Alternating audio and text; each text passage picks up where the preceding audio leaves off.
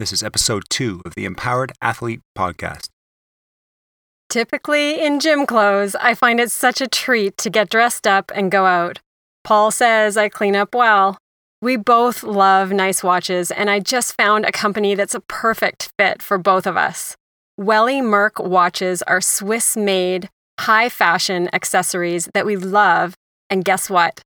We have a discount for you. 15% off any men's or women's watches. Just go to wellymerck.com, that's WELLYMERCK.com, and use discount code WKARI15.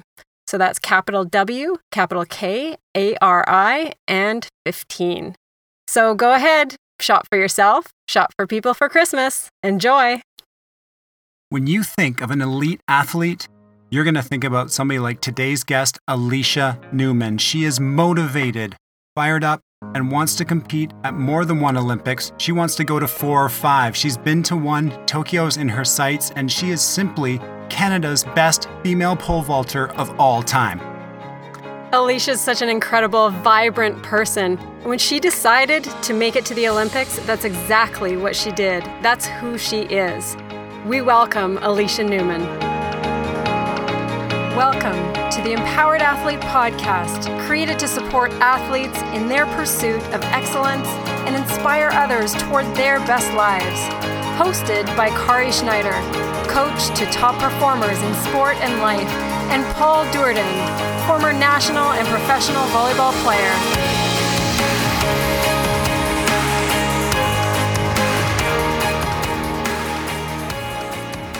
Hey everybody, and welcome to the Empowered Athlete podcast. I'm Paul Durden, co-hosting alongside my beautiful and brilliant wife, Kari Schneider, and with us today is Alysha Newman. Alysha, how are you doing and where are you?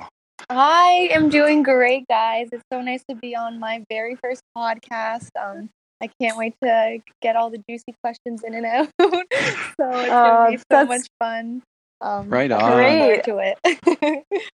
Welcome, and we're so lucky to have you. And you know, we really think that you're the beautiful and brilliant one. So my gracious husband is looking for bonus points here. I think. But I was gonna say, man, do you have a brother or something, Paul? Because I need to find somebody. Right? No, he's not saying that behind the scenes. Trust me. So, What? Like, where did that come from? Oh, well, you deserve it, Kari. For all the years I've known you, you deserve it.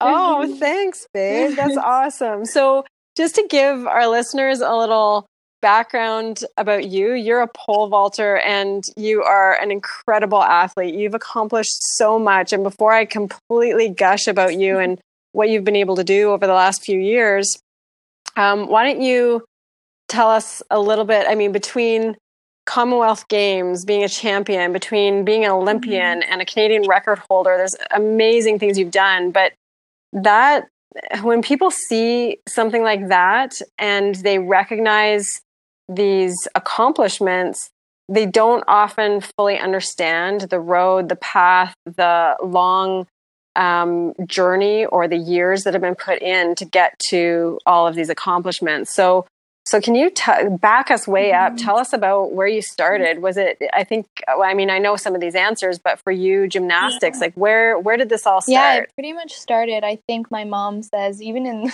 as graphic as it sounds, in the delivery room, she says when I was out in the hospital, like my eyes were pried open. And the first thing the doctor said when I was born was, oh, this one's going to be a tough one. This one's going to be a fighter. And we were laughing because my mom says I'm not.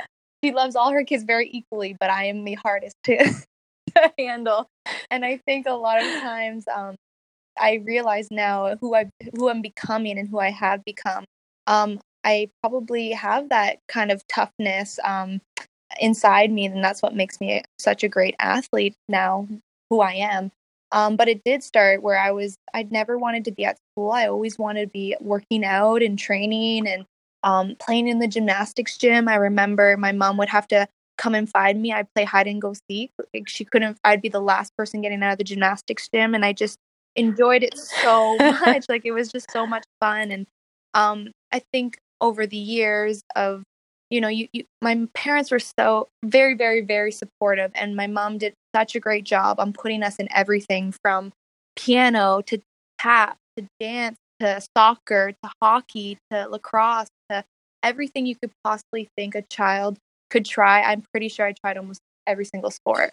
And I Did you really dislike any one of those, or were they all equal? Like, did you quit some of them, or were some of them just like, no, I want to keep doing this? Or well, what I think one of the things was, I think when I got there, like my mom, usually you pay for like a four-week session or even a March break or a spring break kind of class, and you could just tell as a parent, like I would either come home and talk about it all day, or I would wake up earlier than I'm supposed to my alarm and want to go. And so I think the one I just didn't really like, it was very, very obvious, was hockey. But it wasn't, not because I didn't like being out there. I actually really enjoyed it. But my mom said I hated the smell of the equipment. I would always complain about the smell of the equipment.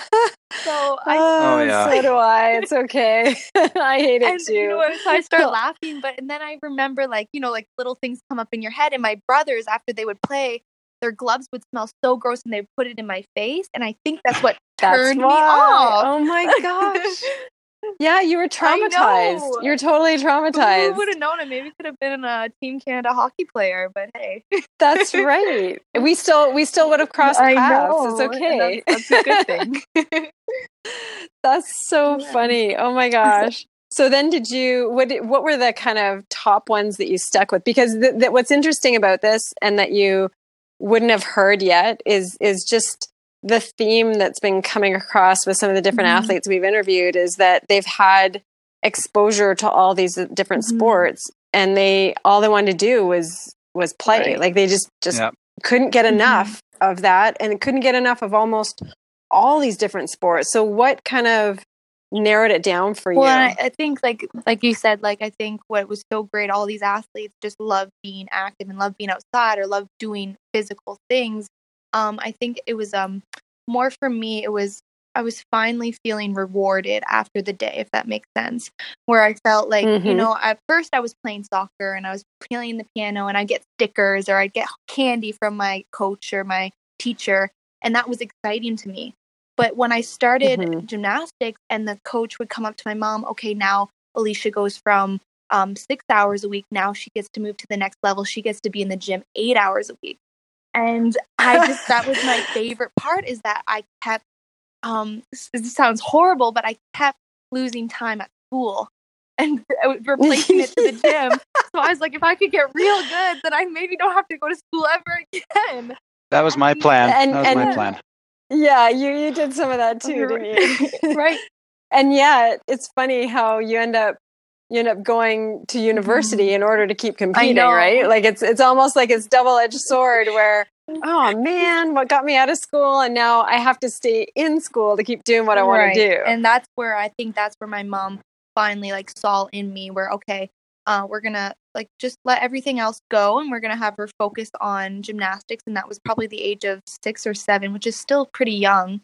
But she knew too, because I got bullied really, really bad. I switched 3 schools in London, and I think a combination of me loving it and adding those hours, and a combination of me being bullied, not wanting to be at school, like made me into this so strong, and I feel so confident, and I'm happy on who I've become because of everything I've gone through. And I think that's been you must have this must have been horrible. Yeah, it was. For you to have to switch schools, and at such a young age. How old were you when you had when you were going through that? Probably grade 6. So how old are you at grade 6? I don't even know. About 12. Yeah, about 12. And then, and then I switched again going into high school. I didn't go to the high school my siblings went to. So I was like the only one that didn't go to a full French school. I went to MTS instead of Mont-Sablon. Yeah. So. Now, why were you being bullied? What was it your size? Was it an attitude? Do you know what it was, or was it just... I had glasses, I had braces. That's the typical.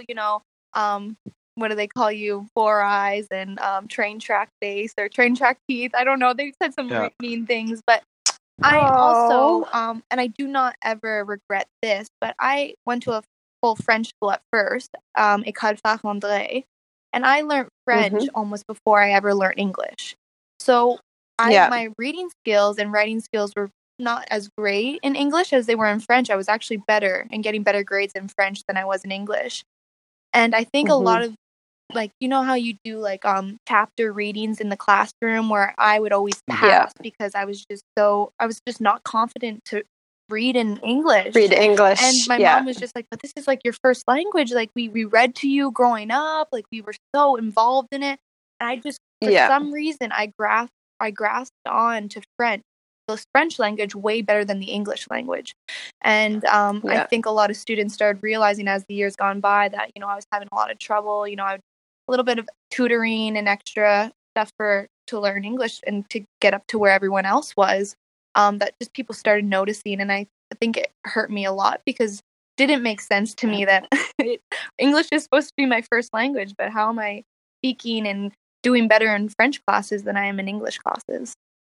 Yeah. And that's both my daughters. So the boys are first language French, and the girls aren't first language French, but they've been put in full French schools.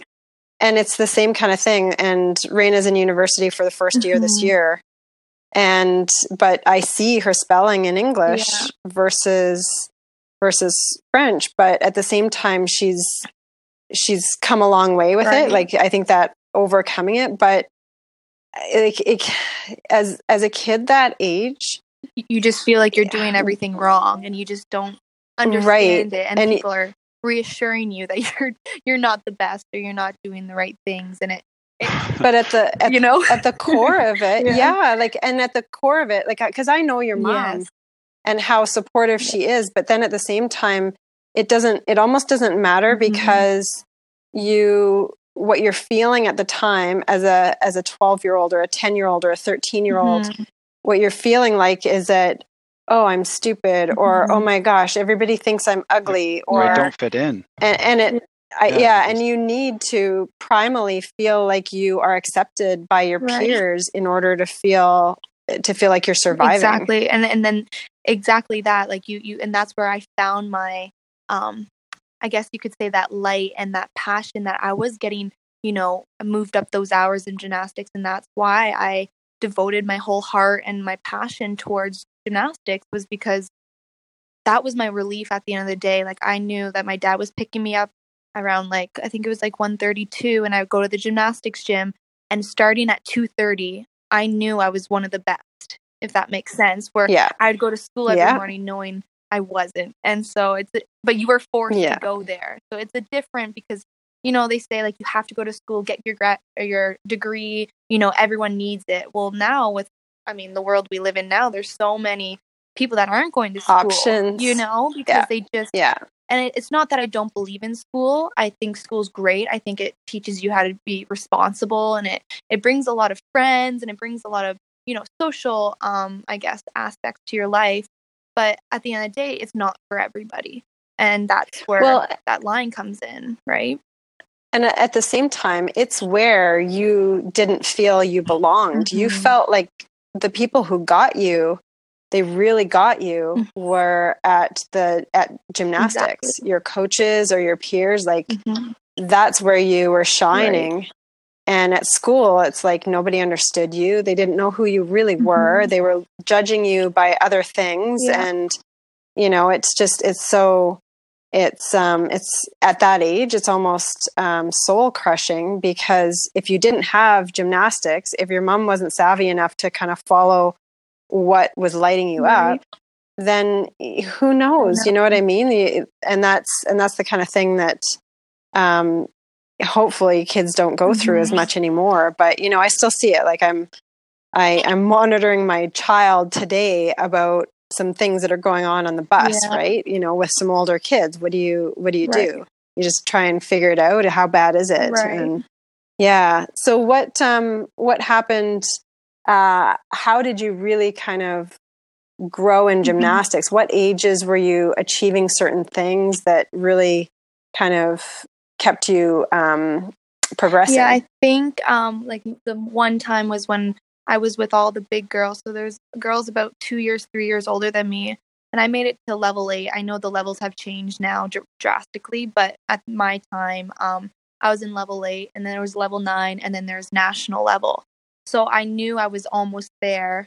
But when I knew I got to that level 7 and level 8, you were going to meets almost every weekend. You're getting up early, you're getting your hair done by your mom or your coaches, you're getting makeup done. And at that point, that's where I became almost an actress, if that makes sense. I turned a performer. I became the person, somebody else, but deep down it was me, but it was me becoming the person I envisioned myself being.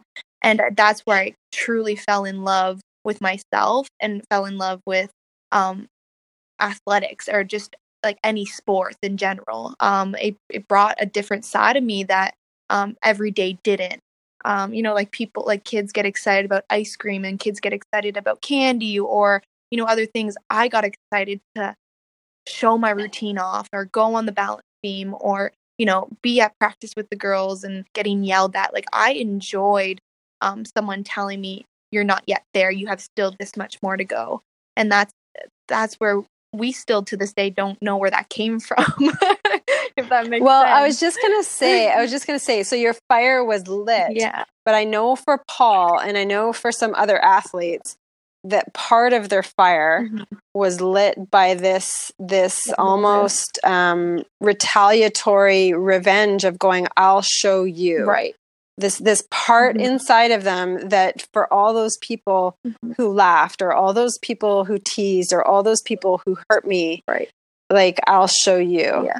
I think at my age, though, I didn't really, it hurt me and it bothered me, but I kind of almost felt like it was normal. Like, I'm going to be bullied for the rest of my life and I'm just going to let that happen. I think now I realize, man, all the things that is happening. That's not normal. That is not normal what I went through. And not good. And it's not good at all. But that fire in me must have just been lit subconsciously because when I was out there on the dance, maybe it was more the fact that when I was out there performing, like everyone was watching me, but no one was judging me, if that makes sense. Like I was out there to perform and I was the only one out there and no one could tell me anything to do at that point. Everything else around me left. Like I had no idea what else other people were doing. It was me, Alysha, in my zone. The music starts, I'm going, And I think it's like you finally have your own control. Yeah, too. It's like a sense of relief, and I had my space, and I had, what do you say, like an exit wound of nothing could hurt me at that it's point, like it's Yeah, it's almost cathartic. Yeah. It's like a release for you. It's amazing. Yeah. Wow, that's incredible. That's incredible. So, yeah, and it ended up going all the way till I was about 14 years old. So I had a good about 8 years of gymnastics that kind of unrolled in my life, which I'm so grateful for, honestly. And so what happened at 18? Oh, sorry, Paul. I was going to ask the same question. And how, from the gymnastic world, what was your first look at track and field in that realm? Yeah, I think when did the switch occur? I was getting a lot of pain, and it was a lot of aching pain where I was laying in bed at night and I was sore, and we knew we had to go get it checked out, and it wasn't anything major. I didn't fall and I ended up fracturing my L5. It was so much training, but I had grew from 5'5" to 5'8" within, I think, 6 to 8 months. And so my body just wasn't prepared to, I think, take the load of training. And that's where I ended up fracturing my L5 vertebrae. And that's where the coaches came, saw how tall I was, and saw me.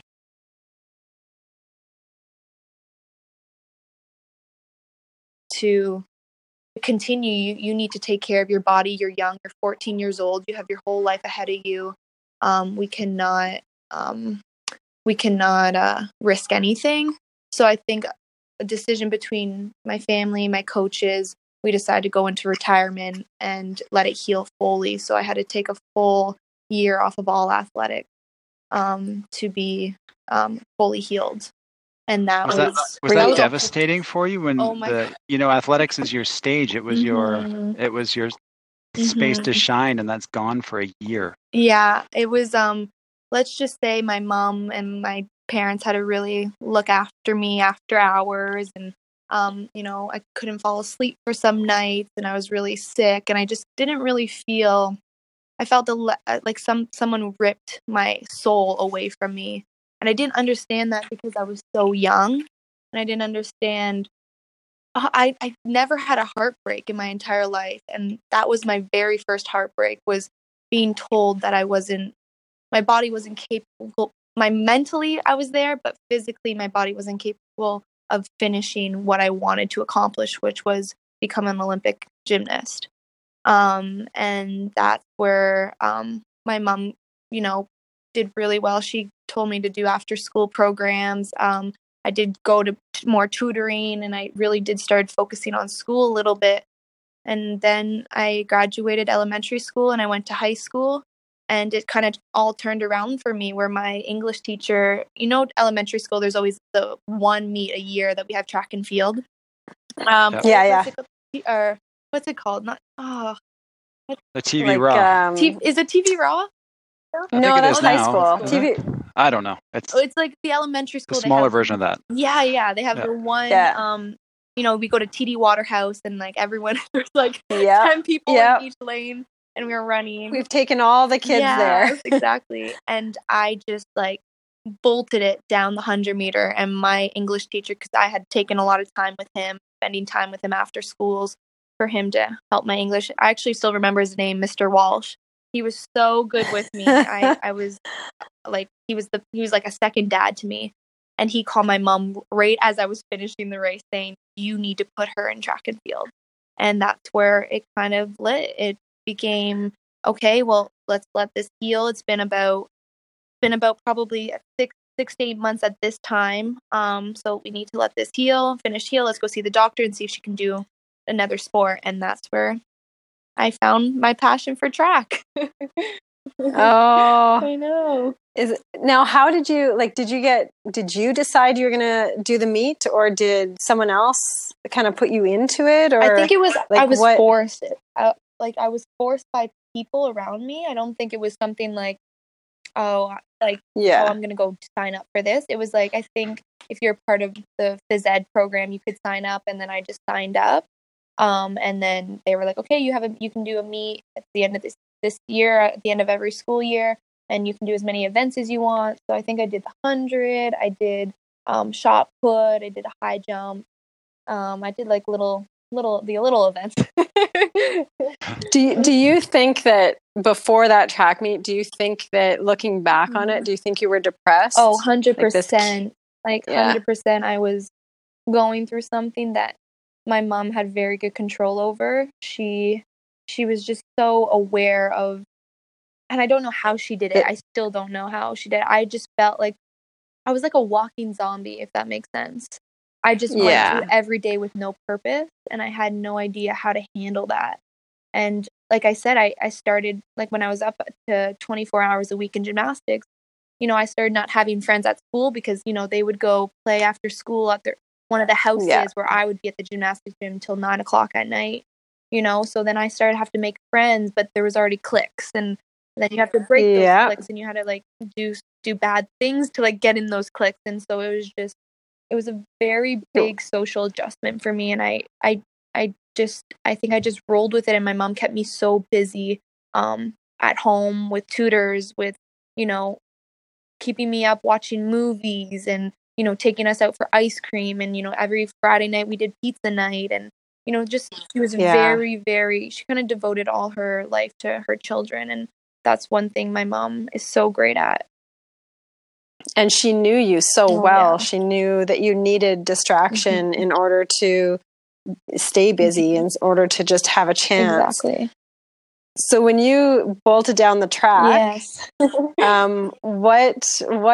what went from there? What happened after that? So that's where my English teacher called, and then my mom was like, "Hey, we Googled track and field clubs, and 2 came up, London Western and London Legion." And my mom emailed both of them, and London Legion was the very first people to email my mom back. So we're like, okay, we're going to go with London Legion. And I started with Sandy and Joe Ryder. And I was doing hurdles and just running, like getting in shape. And it was funny because I still remember to this day, Sandy laughs because I would always ask for extra work because track can only last probably an hour and a half to 2 hours, right? You're not there for very long. Yeah. And your training age was such that, like, unlike the other athletes, you'd endured so much. What do you mean we're done? Yeah, I was done. That's what I was saying. I'm like, we're all done now. Like, I have to go home. It's only 5:30. Like, I have the rest of the night. What am I supposed to do? And I would be freaking out as like a 14-year-old not knowing what to do. And it's so crazy to like think back about that. But I really had to train my brain to say that I didn't need to be training 8 hours a day. Like a good 2 hours of putting in work. It took me like probably 4 years. I'm not lying. 4 years to train my brain for that.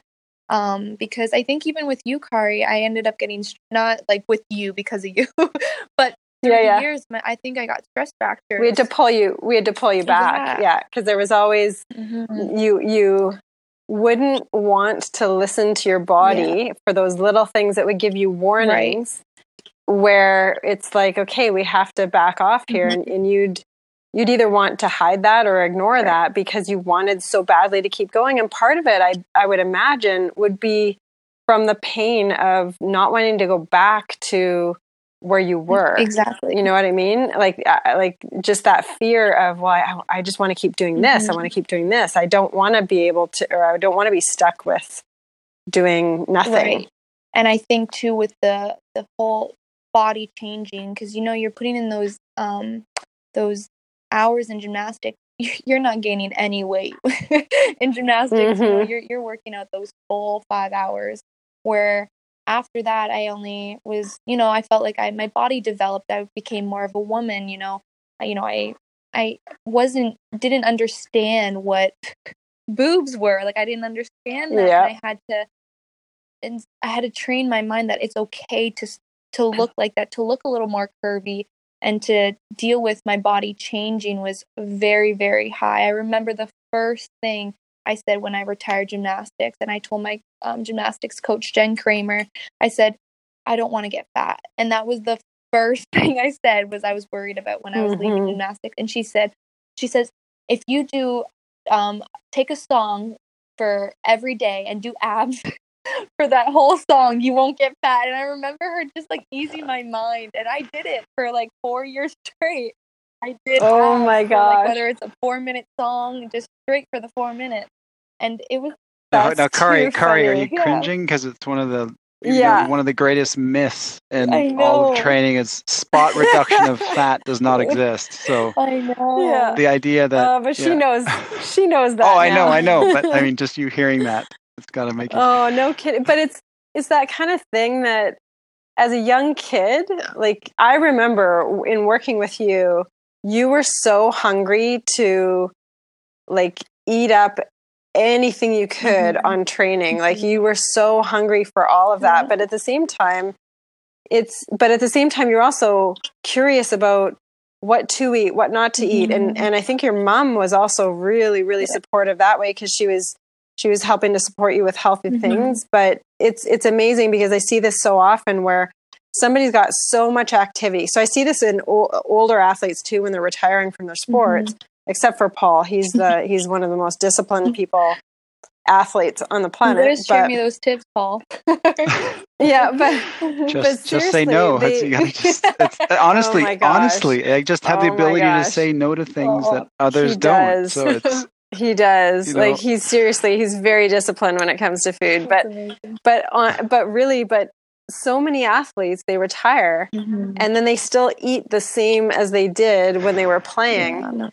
And the difference with Paul is that he listens to how he feels, how his body, like he could never feel over full on a day that he's got practice or playing. You know what it's like in gymnastics. You could never feel over full when you had practice or competition or anything like that. Otherwise, you can't perform properly. So you'd only eat small amounts in order to or if you're eating a larger amount, it'd be after training and later in the day, or after, you know what I mean? Yeah. But then that person who is retired, or they have an injury, or they're not doing anything, the body is sending hunger signals when you're not actually needing that food. Right. The more you sit around, the hungrier you get, so which true. People don't realize that training ends up being, it thwarts your hunger. It's not, you might get more hungry later and boost your metabolism later, but during the day, if you're active all day, it thwarts the hunger signals that you would get otherwise. But no, I don't envy any kid that has so much energy like you did. I mean, we have kids like that in our household, and then all of a sudden everything stops. You know, what are you going to do? And you're at that time where you're going through puberty, so you're going to be growing still, and you're going to be gaining some fat in the right places because you're female, which is a good thing and a healthy thing. Right. But then at the same time, the confusion of, well, this isn't my image of what a gymnast is, because my image in my head is different than what's happening to me.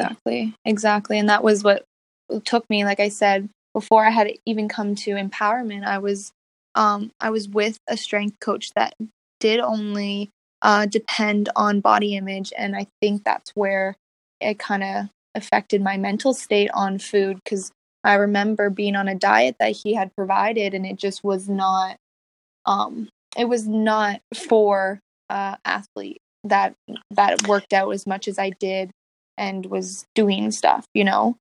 And that's where we regret doing that. But honestly, at this point, because of that, I have learned so much about nutrition and my passion. I went to school and I, you know, did part nutrition in my degree. So it's like everything does happen for a reason, and I don't change it. But at the end of the day, it's crazy how one person with just a little bit wrong info can really affect your whole life. And that's where we go into talking about, you know, trusting people and your team around you. It's very hard because it takes a while. Yeah. And at the same time, you were young enough and had gone through enough that it was easy to start to be afraid of food and have a relationship with food that wasn't necessarily healthy. Exactly. And that's a tough thing. And, you know, we recently interviewed someone who is in a sport that is, you know, they're in a bathing suit all the time. Right. And then the body image and some of the things that the coaches might say, you know, you're just like, that's got nothing to do with their coaching or their performance or those other things. So have you had any of those experiences on the track or on where you were self-conscious with your body image? Yeah, I think my first year university really kind of hit me hard. I think I did kind of gain that freshman 15. I think it was more like a freshman 10. But my body totally changed, and it could have been not really from the food, but more so just the different atmosphere away from home. You're living in dorms with other people. You know, your training schedule, your weightlifting has gone up double, and your training practices and stress level has gone up so high. There's so many factors that you really can't really pin down or pinpoint one thing that changed me. But and it's likely the combination of all of it. That's a tough scenario. Just being an athlete, you have your routines and things that you fall into, and then, you know, you make a little change and see what effect it has. But you're describing just, you know, complete massive change. Right. How can you pinpoint anything and not have gain weight or lose weight or have, you know, something else entirely happen? And I think that's where at first, and it bothered me right at the beginning, because, you know, it's simple. Like, people know when they gain weight, you know, your jeans fit a little tighter, or your shirt or sports bras, you know, fit a little snugger. But it wasn't like I accepted it once I started jumping high. Like after I think my indoor season, it wasn't until my very last meet, it was MAC championship. And I ended up qualifying for indoor nationals, and they only take top 16 in the country to indoor nationals. And I was 16th. And my coach at the beginning was like, okay, let's just like, let's have that goal in the back of our mind, but like, let's not that be our number one goal. But you know me, Kari, like I was like, that's right at the front of my mind. Like, I'm doing this. I know what I'm going for. So I think like, and that's where it comes into proving people wrong. Like how Paul said, like he felt like he had to do. That's what at that point where I started wanting to prove people wrong, was that one coach in my life was scared to dream really big. And I don't regret him doing that to me. I think it's done me a lot of good, but I think now that he sees what I'm doing now, he realizes where that drive and that passion came for, because I'm okay to shoot for as high as I can. And if I just, fall a little short, it's still going to be high enough to be, world class or in the top in the nation, So at the end of the day, I always try to shoot as big as I can. And for that coach, you probably taught him to dream bigger. Exactly. I think it was a little bit of both, for sure. Yeah. And that's where my very last meet, and it just wasn't going, like the whole indoor season, my freshman year was not going well. I just couldn't figure it out. And I was self-conscious. I didn't even want to wear, pole vaulters wear the bum huggers and the little singlet. So I just was not comfortable from going from gymnastics seeing an 8-pack to maybe seeing a one, maybe even just two, a 2-pack. 2-pack. That's okay. Some days, and it was very uncomfortable for me at that point because I had I didn't think I could be great looking that way. And then I jumped high that last meet and I qualified for indoor nationals, and it was like, okay, I can relax now. I jumped high looking this way. That means even if I lose a little weight, maybe I'll jump a little higher. And I still went at it as the wrong way. I shouldn't have thought, okay, I can lose weight and I'll jump higher. It was, no, I'm getting better, and you just need to like ride this wave. Well, it's like a light bulb going off, because at that moment you realize that your weight doesn't, correlate directly to your performance. That how you look it has some bearing, but not total bearing on how you perform. And so you have this amazing performance, not feeling perfectly physically, and away you go. And that was in Michigan. You're at Northern Michigan? That was at Eastern Michigan. Eastern Michigan, sorry. Yeah. So what prompted the move to Miami and the Hurricanes? Yeah, so he ended up getting offered a job down in Miami.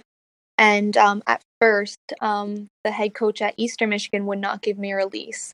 And for people that don't really understand, transferring is you have to be released by your head coach to go to another school. You can't just like be like, okay, I'm leaving. Like if you sign in the contract, and I was on full ride scholarship down there. So they pretty much own my life as it is. And then it was funny because I was like, well, I need to talk to him, because I wasn't even allowed to talk to him. Like I wasn't even allowed to communicate, because she never knows if he's trying to like recruit me there or try to find a slick way out. And there's so many NCAA rules that way. So many. Yeah.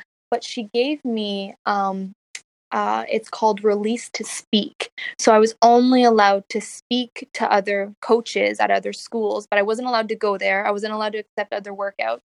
But what we found a loophole behind, and he did so, he saved my life. I loved Eastern Michigan. It was a great school, but it just wasn't for me. It wasn't, there wasn't enough energy for me. I needed more, city life, and I needed more, Coral Gables has that. Yeah, exactly. I needed excitement. And I always dreamed about going to school in Florida or somewhere warm, because it's track and field. I want to be outdoors all year, right? Yeah. So we found a loophole. Long story short, was by him giving us a release to speak, I can go on a visit to Miami. And that's where I went. And that summer, actually, I ended up winning Pan Am Juniors, breaking the Pan Am record and jumping 440, which had won indoor nationals the year before. So Miami head coach was like, yes, her name's Amy Deem. And she was like, yes, we need her here. And so we ended up convincing Sue Parks. We appealed each time she said no. And finally, I had to do some bad things to get the release. Not like illegal things, but I would show up to practice and be like, why am I here? I would swear at the coach. I was forcing my way out of that school. And I cannot tell you. That's just normal for you, isn't it? I'm just kidding. I'm totally kidding. Depends on what day, Paul. Depends on what day. Did you ever swear at Kari in the gym? Oh, probably, but like, no, maybe not. I had too much respect for Kari. She swore. She swore, but she didn't swear at me. In your general direction. Yeah. Yeah. I might have, we had to go aside for a talk or two here and there just to kind of go, okay, where are we at? What are we going to get done here today? Definitely gave you bad attitude, Kari, for sure. For sure. There were some rough days. Yeah. So, but there's a lot of good days yes, too. that is very true. So yeah, pretty much and then the coach went up to the head coach and was like, listen, she is toxic to the team. She cannot be here. You have to let her go. She doesn't like it here. And with me doing it for 2 weeks straight, they gave up and they were like, okay, you're gone. We give you your release. But it wouldn't have happened if I didn't force my push way. it. But for some reason, when you have a dream or you have something, it's like you're not going to let anybody mess up your goals in life, and you're not going to let anybody second guess. Like, I knew I needed to be down there just because I mentally was going to be happier there. I had the coach that I wanted to go. When I went on recruiting visits I went to Michigan and I went to a bunch of them, and I bonded so well with Coach Langley. He was at Eastern at that time, and I knew I needed to do my 4 years with him just because I felt so comfortable with him. And so I pretty much said, whatever it takes for me to get there, I'm going to do. And it took. I wonder why they even allowed the visit, the loop. You know what I mean? Like the speaking, because that's what like gave you just the crack in the door open enough to like, okay, I'm getting through this. I'm going. Yeah. And I think it made Amy Dean feel better. She was head coach at Miami because she met me and she was able to really see what type of person I am. And she was like, dang, this girl is very passionate at what she does. And it doesn't just show on last summer. She jumped high, but she loves track and field. And this is what she wants to do. And so she stuck out her neck for me, and so did Coach Langley. And then, Coach Parks, that was the head coach at Eastern. She ended up saying, you know what, you're better off to leave. And we ended on good terms, but it was more just civil because I didn't like how she was forcing a child to be in a place that they don't want to be. I know it's a business, and I know I was on full ride scholarship, and I know I had get them a lot of points when I was down there, but you don't want to like make a person like change or like force them to be somewhere. And that's where I don't get the state on that stuff. Like, if there's an athlete that doesn't want to be there, you got to let them go because but it's a big money situation, right? Like their athletes are part of the commodity of the schools, and so that's what they're signing. And well, what so you finished your degree in Florida? Yeah, I did kinesiology and sports med down there. Nice. Yeah, it was good. If I were to go back, though, I would have done interior decorating.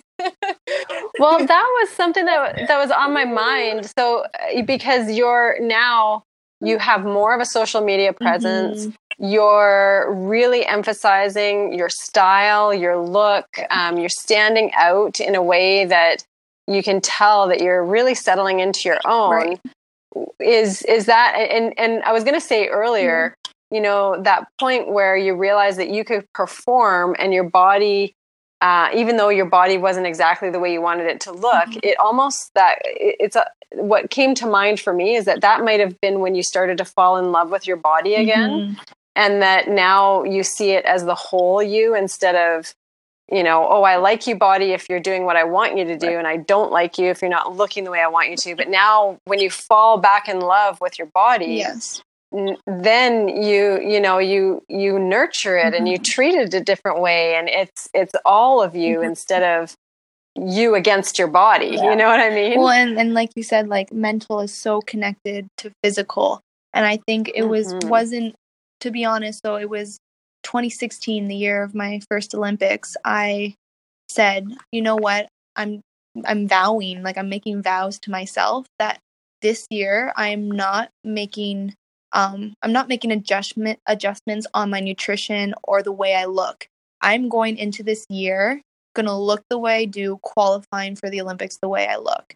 And that like automatically changed like everything. I just started jumping. That mental shift, that paradigm shift. Huge. And I love what you just said. I pick up on these things all the time. I love what you just said.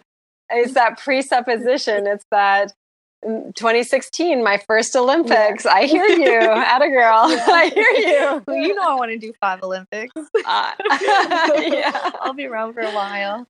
That's fantastic. Yeah. So, and that's where I really, if you wanted to ask about that breaking point in my athletics, it was that year, because there's so much emotions leading up to that year. You know, I became like a 5th-time All-American, and I graduated that year, and then 4 weeks later I qualified for my first Olympic Games, and it almost was like, man, I accomplished the past 12 years through gymnastics, and then now through university and through elementary, and everything I went through was so worth it. Like, I cannot believe when they named my name to that Olympic team, the amount of relief I felt. Just, I did it, and it worked. And at some points, like you said, like you both probably feel in your day in, day out, you go through so many things that you think this is the end of me, and then you get through it, and it was like, wow, I'm that much better because of it. And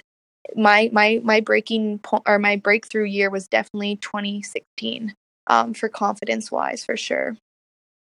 And what did that feel like, making it, like, having your dream come true, going to the Olympics, feeling that come to fruition? What was that like for you? It was like, you know, like a dark tunnel you've been like walking through for decades. And then all of a sudden you see like a little glimpse of light, and your hope just like changed from, you know, I like at one point, I remember before I even qualified for the Olympics, I was like, wow, after this year, I guess I'm going to have to go into the working world. And it wasn't because I didn't want to. I wanted to work and make money, but I wanted to make money and be a professional doing the thing I love, and that was pole vaulting. And that glimpse of like opening my life to, I'm on like a world stage now. I'm with the best women in the world. I'm competing for my country. It was a whole different level of, like, it's hard. It's such, it's like you're floating in the clouds that's falling, but it's never hitting the ground. It lets you down so gently, and you just want to keep doing it. You just want to, it's like a sense of adrenaline, and a sense of your purpose, and your crazy goals came true. And it's like, you're surprising yourself. You surprise yourself on I did it. And it's such a hard feeling to describe. I don't know, Paul, like, how do you describe that feeling? I feel like, you know, but I don't, like, it's so hard. I think it's really hard to describe because it's an evolution in your mind as an athlete of simply being focused on the next step. So for you're in the NCAAs, you're focused on winning nationals and that, and then, you know, your mind, you know, the Olympics is there, but and representing Canada and all those things that you just talked about that take you to almost that euphoric level, right? But until you do it and feel it, you don't know what you're missing. So it's kind of like finding a new drug. It's a new high above what you're used to. And, you know, that stage that, you know, has kind of been the theme through your story on the talk here today of just, you know, wanting to be on that gymnastics stage in the spotlight. Well, there is no bigger spotlight than the Olympics. So you're thrust onto this massive stage, which just feels completely different. And I mean, I can't relate to that personally, but just having gone through, you know, world championships and world cups and European cups and things like that, it touches on it. But it's getting to that next level that you don't even really know is there until you're in it, and then it's an amazing fuel. I found that once you have it, you don't want to let it go. You want to stay at that level and do anything you can to stay there and just to stay there. Yeah. Ride that train. Mm-hmm. Yeah, no, exactly. And that's the feeling, you're putting in all this work day in and out, not knowing if it's even going to benefit you. And you're hoping that everything comes together that one day. And when it does, it's mind blowing that every little factor that could have gone wrong didn't. And I think that's more how I felt that, it came together. The even the little things, the unpredictables came together. Yes, exactly. So are you injured right now? Where's Yeah, so I'm injured right now. So I've since 2016, I've made a world team. I became a Nike athlete. I'm professional now. I'm living in Toronto full time, and my coaches are here, Doug Wood and Zednik. Doug Wood was in the '92 Olympics for men's pole vault, and so his coach Zednik lives here, but he's from Czech Republic, and they work together at a construction company, and they come and see me every day after work. So I have a really nice setup here. We have the Olympic Hub here at York University, where Athletics Canada built us our own weight room, and we have an indoor track and 2 outdoor tracks here. So I'm in a really good environment. But this past year, I've been dealing with jumper's knee. It's nothing surprising to any jumper, right? Never heard of it. Oh my gosh. His knees, man. It's like, oh, sorry, go on. I just had to say that. No, serious. And I had dealt with it from 2017 to now. And we were monitoring so well. We did such a great job. We got through world champs with it. We got through Commonwealth games, and we were monitoring it. And then I thought I was for sure going to get through it until about August this year. But May, I took off, and it tore my patella tendon. So I ended up saying, if any year it could have happened, I already had brought home the Commonwealth gold. We did what we needed to do. That was our number one goal this year. So I was like, you know what, this is the time my body's really telling me, I gave you a year and a half, Alysha, you need to fix this. Like, you need to get this done. Yeah. So we got me in right away. I'm seeing a doctor, Dr. Miniachi. He worked with the Cavs, but now he also works at the Cleveland Clinic. Yeah. And we have a Cleveland Clinic in Toronto and in Cleveland, and I think they have one in Fort Lauderdale too. So we did 4 rounds of shots. We did 2 PRPs and 2 stem cells. Nice. And I was mind blown on even the first PRP on how much better I felt. Because they said, excuse my ignorance and for the listeners, but the PRP is when you centrifuge your blood plasma. And is that? And then it's plasma. Yeah. Yeah. And then the stem cell it's a mix. So they still take your blood, and then they fuse it. There's like 4 different ways you can get stem cell. Like, I think there's like bone, fat. The one I got was embryonic fluid, and then I think there's one more, but I forget. But yeah, I got the a newborn embryonic fluid, and we did 2 of them, and it didn't have to be your own stem cells. No, you just interesting. mix it with the bowel. Yeah, you just mix. They take it as if a normal PRP. They take the blood out, they mix it, take the good stuff, and then mix it again. And they inject it. And it was took like 15 minutes to put in. It hurt really bad. Yeah. But I cannot believe the way I'm feeling. I told them I wanted them to inject it in the other one because the other one feels good. Yeah. Or the bad one feels better than the good one. So I was like, can you do both? And he's like, no. Oh, what? What? I know, because there's no point. There's nothing wrong with my other one. It feels so much better. And I've been off since May. So that's when it happened. So I've had the pleasure of really doing things that I love off the track. And that's where I've gotten really excited about, just because I really want to be more than just known as an Olympic athlete. I think I've always have other interests, and I've been very interested in fashion and, like I said, interior decorating and just things that bring joy to my life, other than just track. And so I've switched my mind, and I can kind of feel like it's running out now, but I'll be starting October 15th, again, get back into season. But it's quite incredible if you can keep yourself busy, how you can train your mind to like let it say that it's going to be okay, that you're going to be fine. It's really great to hear you say that, Alysha. Just coming personally, just telling you as a friend that to hear you say that is fantastic. To hear that you have those other really positive interests and directions with your life, because for myself, I didn't have any of that. I was Paul Durden, the volleyball player, 24/7, and when it ended, I was lost. Yeah, it's hard. I was lost. No clue what I wanted to do. Nothing at all even remotely lit me up, except my loving wife, Kari.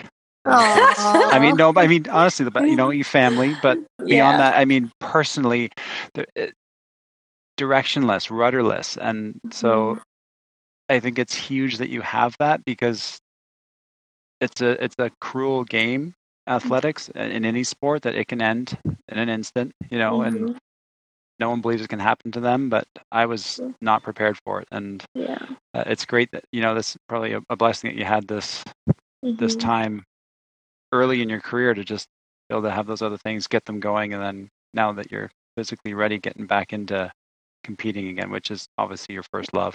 Well, it was funny too, because like I said, like what you said, like to have a hobby, I didn't really have that before this year. And then, as like track became my everything, because I used to have school like until 2016, so I was busy all day. Where then I became pro my first year, I was just excited because I was in a different country every week, and I was flying everywhere. I was exhausted. I was sleeping. And then now year 2 came around, and I almost felt like I was like, oh my God, I'm wasting my life away because track's going well. I don't need to do anything else. What else can I be good at? Like, let me do something else. And I almost fell out of love with track this past year. A lot of people don't know, leading up to the Commonwealth, I didn't take off the ground for almost 3 months. I would not jump. I didn't want to be there. I hated it. And I think this happened to me because it was somebody was sending me signs on saying like, don't let this trick you. You are obsessed with track and field, because I've never not thought about track and field from the day I've gotten hurt. I cannot wait till I get back. I'm more motivated than I have any year I've ever been. I'm like, there's a sense of adrenaline that I didn't get to use up this year that is going to go towards in that bank into next year. And it's so funny how things like that happen, because like I said, I walked out in Commonwealth. Both, you asked my coach, we had no idea what was going to happen. He says, your number one goal, I know you've had a rough year. I need you to just go out and have fun. And it was incredible on how the pressure of the competition wasn't, usually I can't sleep the night before, but I had known I had been vaulting horribly that I was like, nothing to lose. I had nothing to lose. And I went out there and I had the performance of my life. And right there, I fell in love. If you can't fall, if you can unfall and refall in love, I did that with pole vaulting. And then all of a sudden I was ready to kill the season, and I got hurt like right after. So I'm like still on that high. I finished on a high that I cannot get that feeling out from, and I need that feeling back. So I think like after this injury starting October, I'm just like ready for like 2019 to start. So that's fantastic. That's fantastic. And it's the kind of thing that, something you love so much, but if you let it run you down, if it's too much, eventually, it's finding, okay, what's the magic recipe? What's that magic amount and that's part of experience, right? Excuse me. But yeah, I think it took me a while to find hobbies, but I enjoy dressing up, and I think that's something I've always loved doing, is like living a double lifestyle, but in the positive way. On like, I can be, tough and rough and dirty on the track and sweaty and that, where then I can, look beautiful and strong and confident and powerful in an outfit. And I think I love that double life is so good for me, and I enjoy it. Well, you look fantastic. Your Instagram posts but the personality and the style comes through, and being a trendsetter. That's a fun thing. Yeah. You know, it's a really neat thing, and it's inspiring to other people too. Right, which is so fun.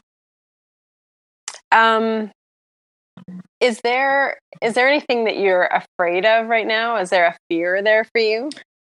I think I have, like, subconsciously, I've thought about this, that I feel like because I've taken so much time off, that I might not be at the best this coming up year, but I'm trying to ignore it, if that makes sense. I'm trying to take it day by day going in. I'm nervous that my knee is gonna hurt again.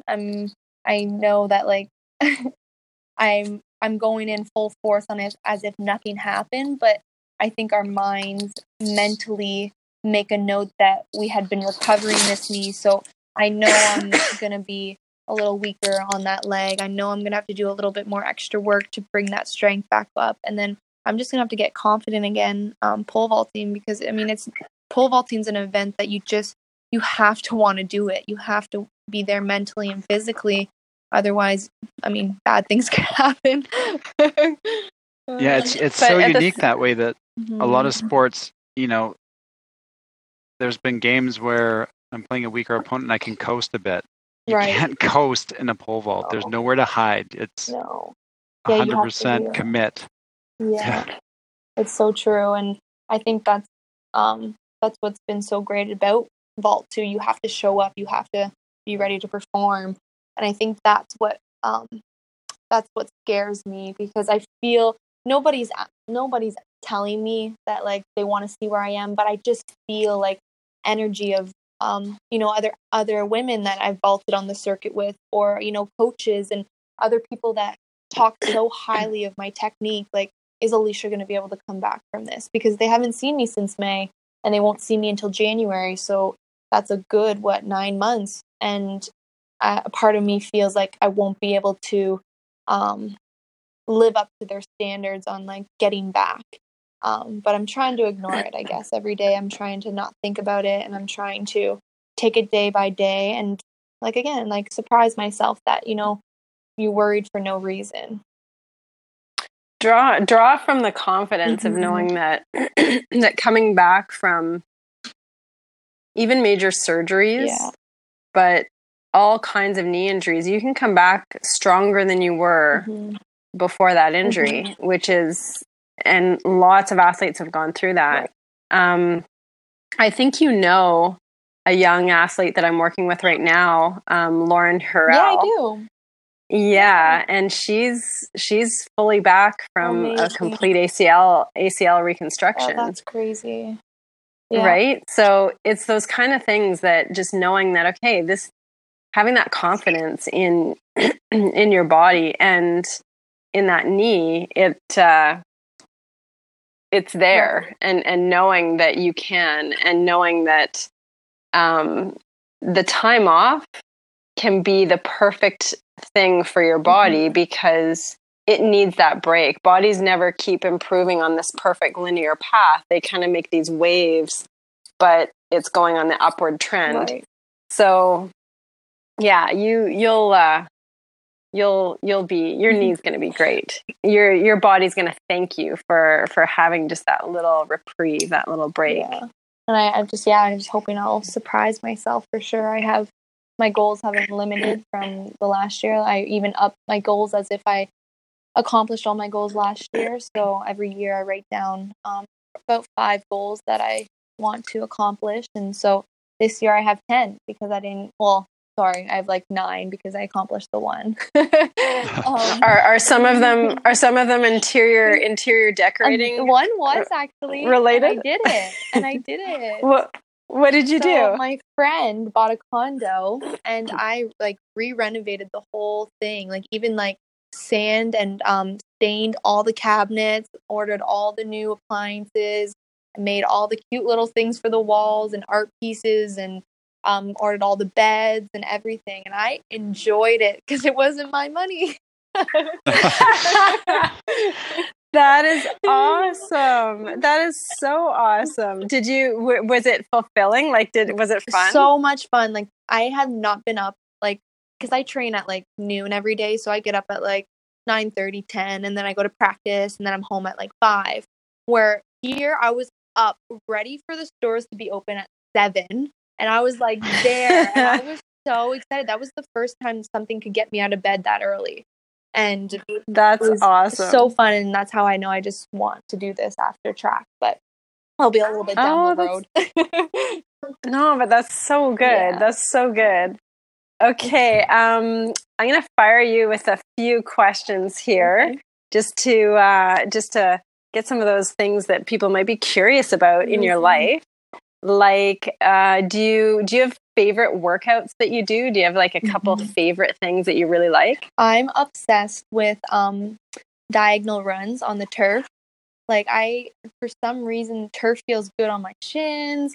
I always feel like you're running fast on the turf. And it's always a good workout, especially the summertime, because the heat is just blazing down through what is the black rock? They're the black the little the ground grains rubber on there.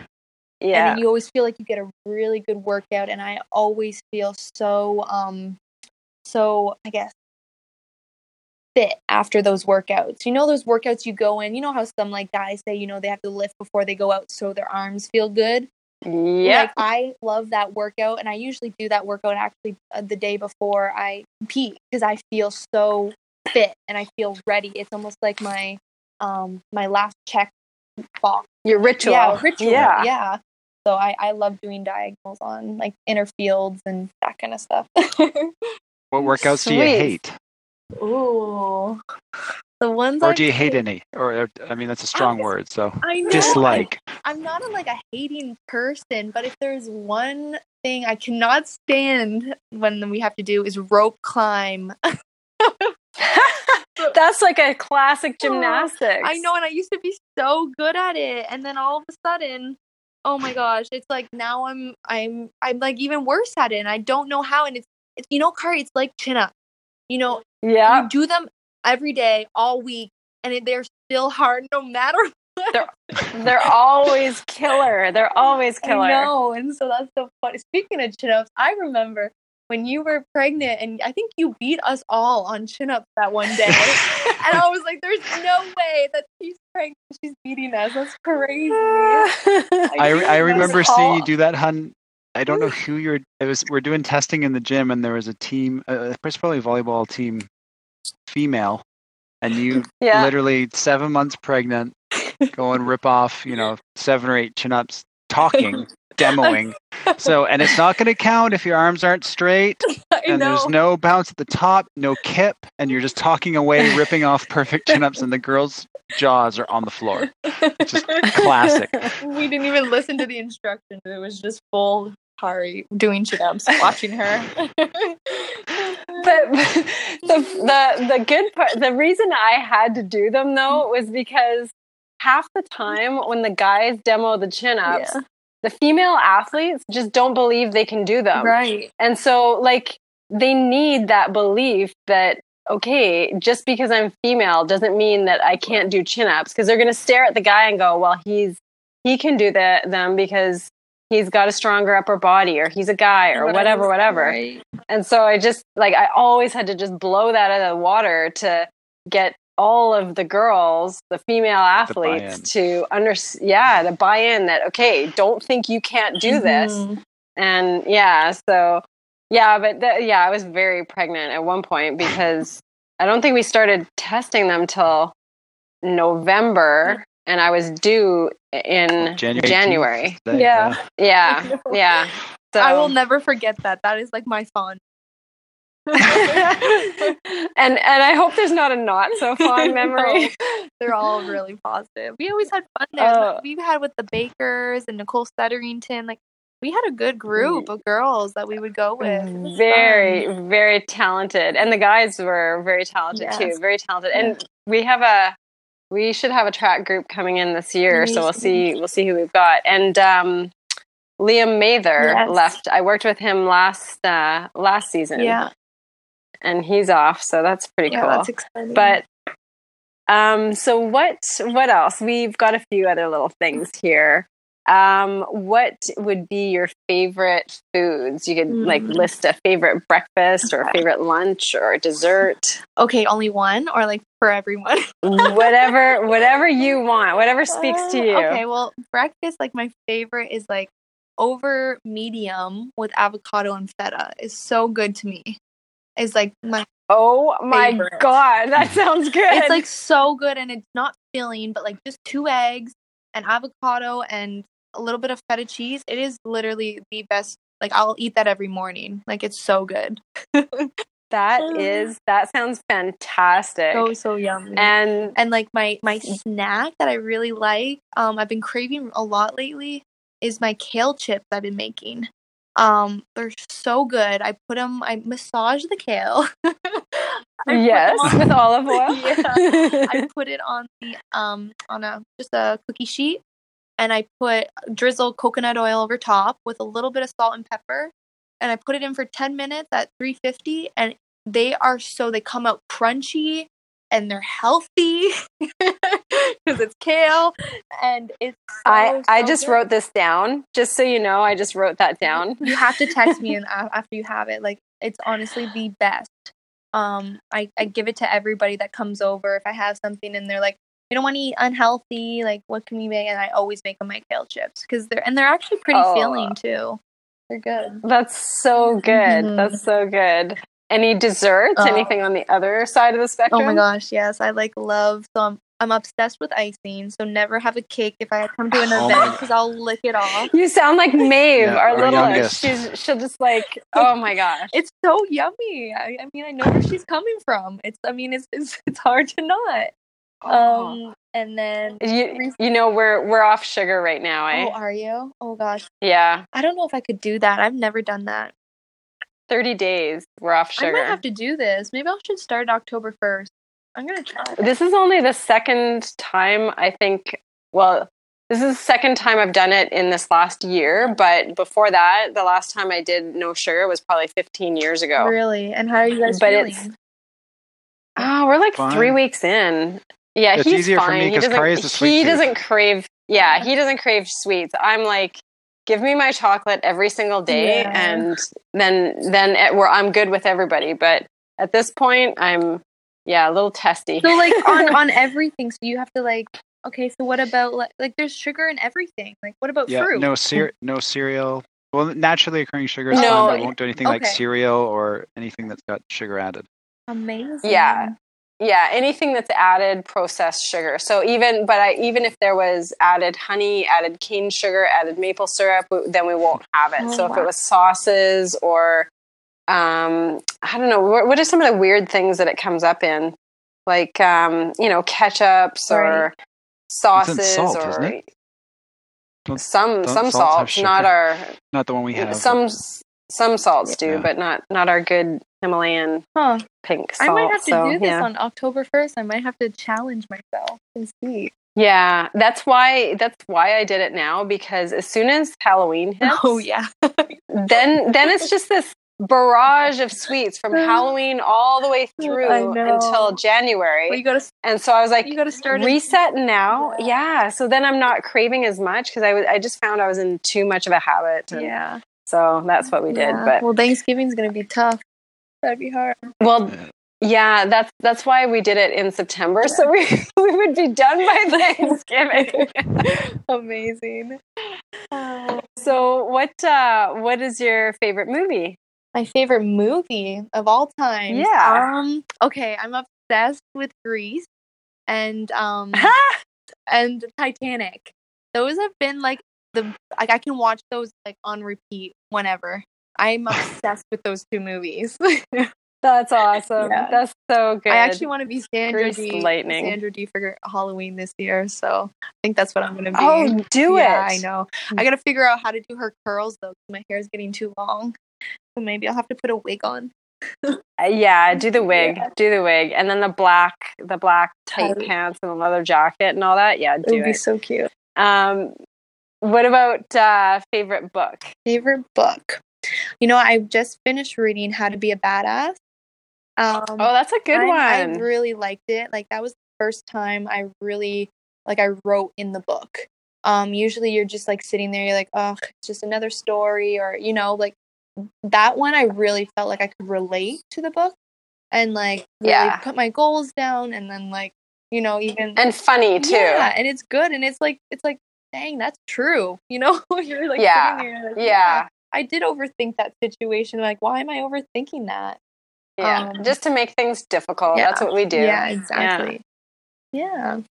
That's fantastic. What about, lastly, any tips that you have for young up-and-coming athletes? We've got lots of young pole vaulters in London in particular. You've really paved the way for a lot of people. Yeah. What tips might you have for them? I think the number one tip that I have for in general athletes is I've always told athletes fail as much as you can. I think a lot of people that's their biggest fear is to fail, but if you're not failing, then you're not getting better. And that's something over the years that I've realized that, when I fail, I had a great day because I learned something, and now I don't want to feel that feeling again. But also for vaulters, I think our event is very special.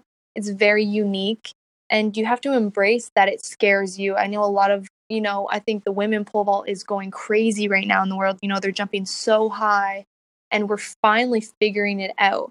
And so I think a lot of women pole vaulters lack that confidence on this pole's a little longer, this pole's a little stiffer, but your coach won't put you up on the next pole if he doesn't think it's ready. You're ready for that next pole if they say that next pole. So I always say you have to be just be confident, and when you're taking that first step, there's no turning back. You got to commit all the way through, and just be happy, have fun. If it's something you can't stop thinking about, you can't go one day not thinking about it, then that's where you're meant to be.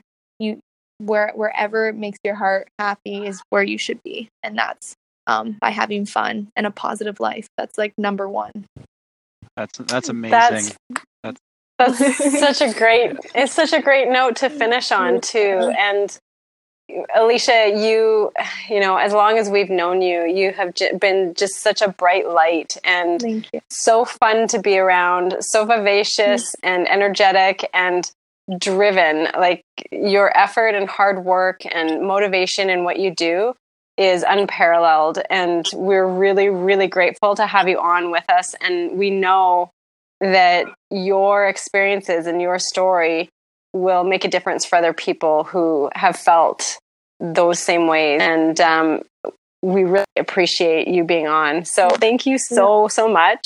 I couldn't have done it without you too, Kari. You were a huge part of my life. You and Paul were like, you know, you guys did save me in that strength part of my life. So I really do appreciate everything you guys have done for me. With this podcast, I mean, this is incredible. So you guys got to keep going with this. This is great.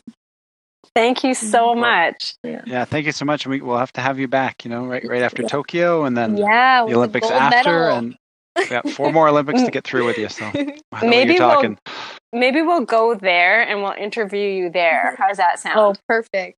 I'll probably be in London too, because there'll be a gold medal, so you'll want to touch it, right? That's right. That's right.